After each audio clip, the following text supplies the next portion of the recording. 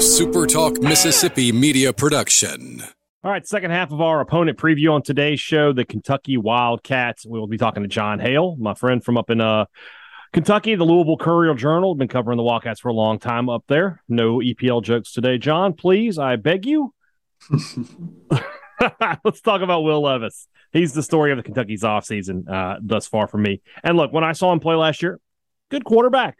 I was impressed with him at times. I thought he gave Kentucky a dimension they hadn't had. They won a lot of games. Great for them. And then you come into this season and we see him, in mock drafts, top 10 pick, top 5 pick, number 1 overall pick in some mock drafts. I thought he was good, but what am I missing? What am I not seeing? Am I wrong about Will Levis getting that much preseason hype?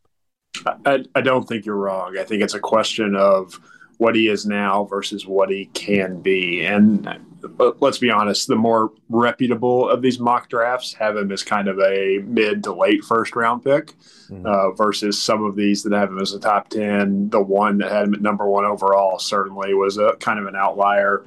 But I do think it's a question of he was good last year. He got better as the season went along. He showed a pretty high amount of promise considering he had just been a backup at Penn State. It was his first year as a full-time starter. He has a great arm strength. He can make plays with his legs.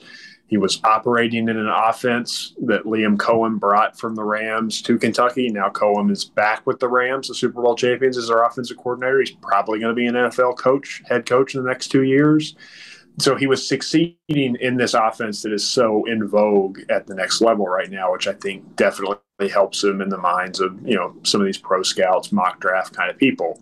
That being said, if he's going to cash in on that hype, even the more conservative part of it, a first-round pick, he's got to take another step forward. He's got to throw fewer interceptions. He's got to make some better decisions. He's got to prove that he can make a competent passing game without Wan'Dale Robinson, who was basically his number 1, number 2, and number 3 options last year. All of those things are legitimate questions. So I think he could be the same quarterback and still be Kentucky's best player at that position in 10 or 15 years. But if he wants to be a first-round pick, like so many are projecting right now, he definitely still needs to take another step ahead. And one thing he does have to fall back on is, Kentucky under Mark Stoops has always been a great running team, and they've done it with depth through the years. They've had, top quality backs, but they've also been able to have that second and third back be really, really good. Chris Rodriguez, I know we'll talk about him in the legal issues in just a moment, but he's sort of the spearhead of this offense. They still have that same depth in the backfield they've had the past few years under Stoops. Yeah, I mean, it's obviously not nearly as proven as it was beforehand. When Chris Rodriguez was the number 2 guy, when they had A.J. Rose and they had Benny Snell, they had guys who had been out there and played a lot. In terms of the guys behind Chris right now, which could be very important because, as you mentioned, he's got a legal issue. He pled guilty to a DUI charge in June. We don't really know what amount of games he'll be suspended for, if any. Mark Stoops wasn't ready to say at SEC Media Days, but behind him, the only guy who's played significant snaps before is Kavosiey Smoke, who's kind of the speed option, or has been the last couple of years, the home run threat at that position, but he's also been injured a lot. He's really struggled to stay on the field and be healthy, so he's kind of a question mark in himself. They went out and added Ramon Jefferson, a transfer from Sam Houston State, was one of the best running backs at the FCS level last year. It's a similar running style to Chris Rodriguez, but how you translate from being a 1,500-yard back at the FCS level to the SEC, nobody I think really knows for sure. A guy like Jatan McClain, they're really excited about at running back. Lavelle Wright, another young guy, but neither of those guys has played significant snaps before, and it's a real question as to whether they're ready to take that next step forward. I think there's potential for them to be as deep as they have been in the past, but it's so unproven right now that if you're a Kentucky fan, you're really hoping that Chris Rodriguez does not miss a significant amount of time. And then you mentioned him a minute ago, Wan'Dale Robinson, so good for Kentucky a season ago, now off to the NFL. Who replaces him as the big play guy in that passing offense? Yeah, the hope is that you have a group of guys step up and you have, 4 or 5 different receivers that you feel good about throwing to, and no single one of them does what Wan'Dale Robinson did. I mean, obviously, he broke the single season record for catches and receiving yards for the program, so nobody had ever done what Wan'Dale Robinson did for Kentucky last year, but They went out and added Tavion Robinson, same last name, from Virginia Tech as a transfer. He's kind of the like-for-like replacement. Will be I think Will Levis's number one option as the slot receiver. They'll move him around, do a bunch of different things. But they need some other guys to step up too. DeMarcus Harris is a junior now. He's been on campus for 3 or 4 years. He made some plays down the stretch last year. They need him to be better. Then they need some freshmen to really contribute. And they signed several really intriguing players in that 22 class. Dane Key is a local guy from Lexington, a 4-star recruit, was here for spring practice, enrolled early, was maybe the standout receiver in spring because apparently carried that momentum into the summer. Will Levis at SEC Media Days called him a starter, so he's obviously going to be counted on a lot. They signed a 4-star kid from the Nashville area named Barryon Brown, who they need to come in and contribute right away. And then they've got 2 freshmen who are kind of track stars, including Jordan Anthony from the Mississippi area, who is the fastest high school sprinter in the country, won the U.S. U20 200-meter championship earlier this summer. So they've got some speed there, but they'll definitely need some new faces to emerge at that receiver position. Defensively, under Mark Stoops, we know that this is going to be a hard-hitting, salty unit. It has been every year. They've got some guys, some names that Mississippi people are going to recognize. Josiah Hayes is from Mississippi. Jacquez Jones is a transfer from Ole Miss. But some new faces on this defensive unit as well. How good can that group be?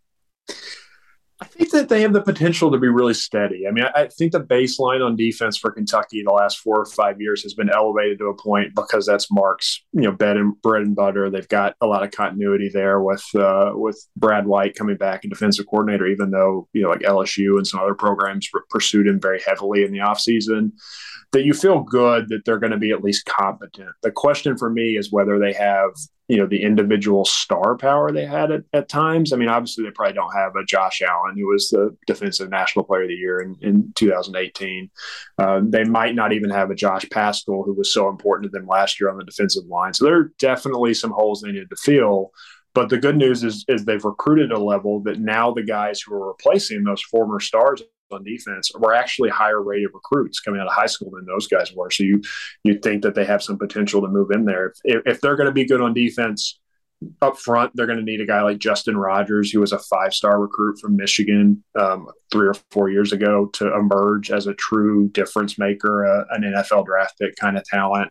They're really deep at the second level at linebacker because they got 3 of their starters last year, Jacquez Jones, DeAndre Square, and Jordan Wright, to all come back for that super senior season, extra year of eligibility. And then behind them, they still have J.J. Weaver, who's probably their most talented linebacker, who was a little rusty last year coming off a torn ACL, but is a really, really good player. Trevin Wallace, Martez Thrower, De'Aaron Jackson, some really talented backups they feel good about in the second level. But the secondary on defense is really their real question mark. They lost a bunch from last season. And then Vito Tisdale, who they were counting on to be their nickelback, kind of moving around, do everything towards ACL in spring practice, is probably going to miss the entire season. So that's a question. They went out and added a bunch of transfers. Keidron Smith from Ole Miss being the highlight maybe of that group, is probably going to start at corner from them. How about him?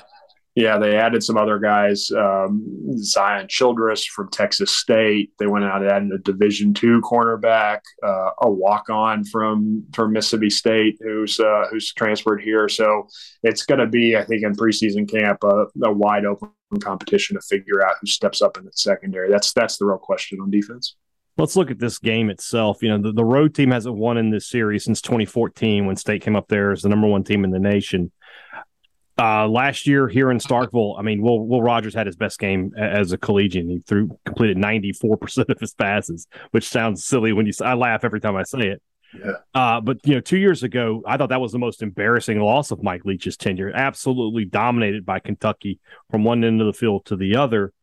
What are your thoughts early here in July or late in July on this game? Is there a chance for Mississippi State to come to Lexington and win? Or when you look at Kentucky's schedule, they could be rolling at this point if things go their way, especially if they can win that game in Oxford, which I think that they will.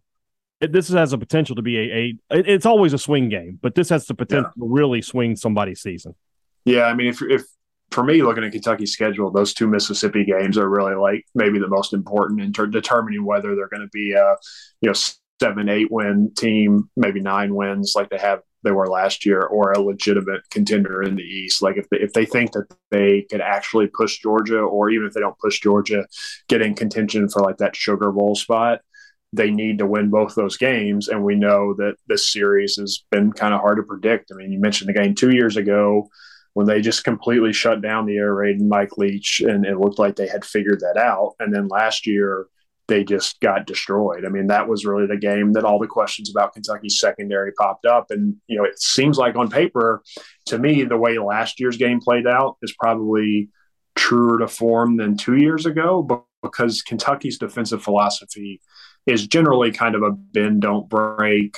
We're going to give you the yards in front of us and not give up big plays. And we know that's how the air raid really thrives. And so, like, how do you counter that strategy if you're a defense that, you know, isn't going to be super aggressive and super, you know, pretty conservative out there is their general philosophy. I think that it's a real question. But to me, it comes down to that secondary. If some of these transfers step up and prove to be legitimate SEC level players, I like their chances against an offense like Mississippi State. But if they have some of the same issues they had in the back end of the defense a year ago, that's a real opportunity to have some of the bigger goals for the season kind of go off the rails. You know, State plays Alabama right before Kentucky this year, so I mean that's good.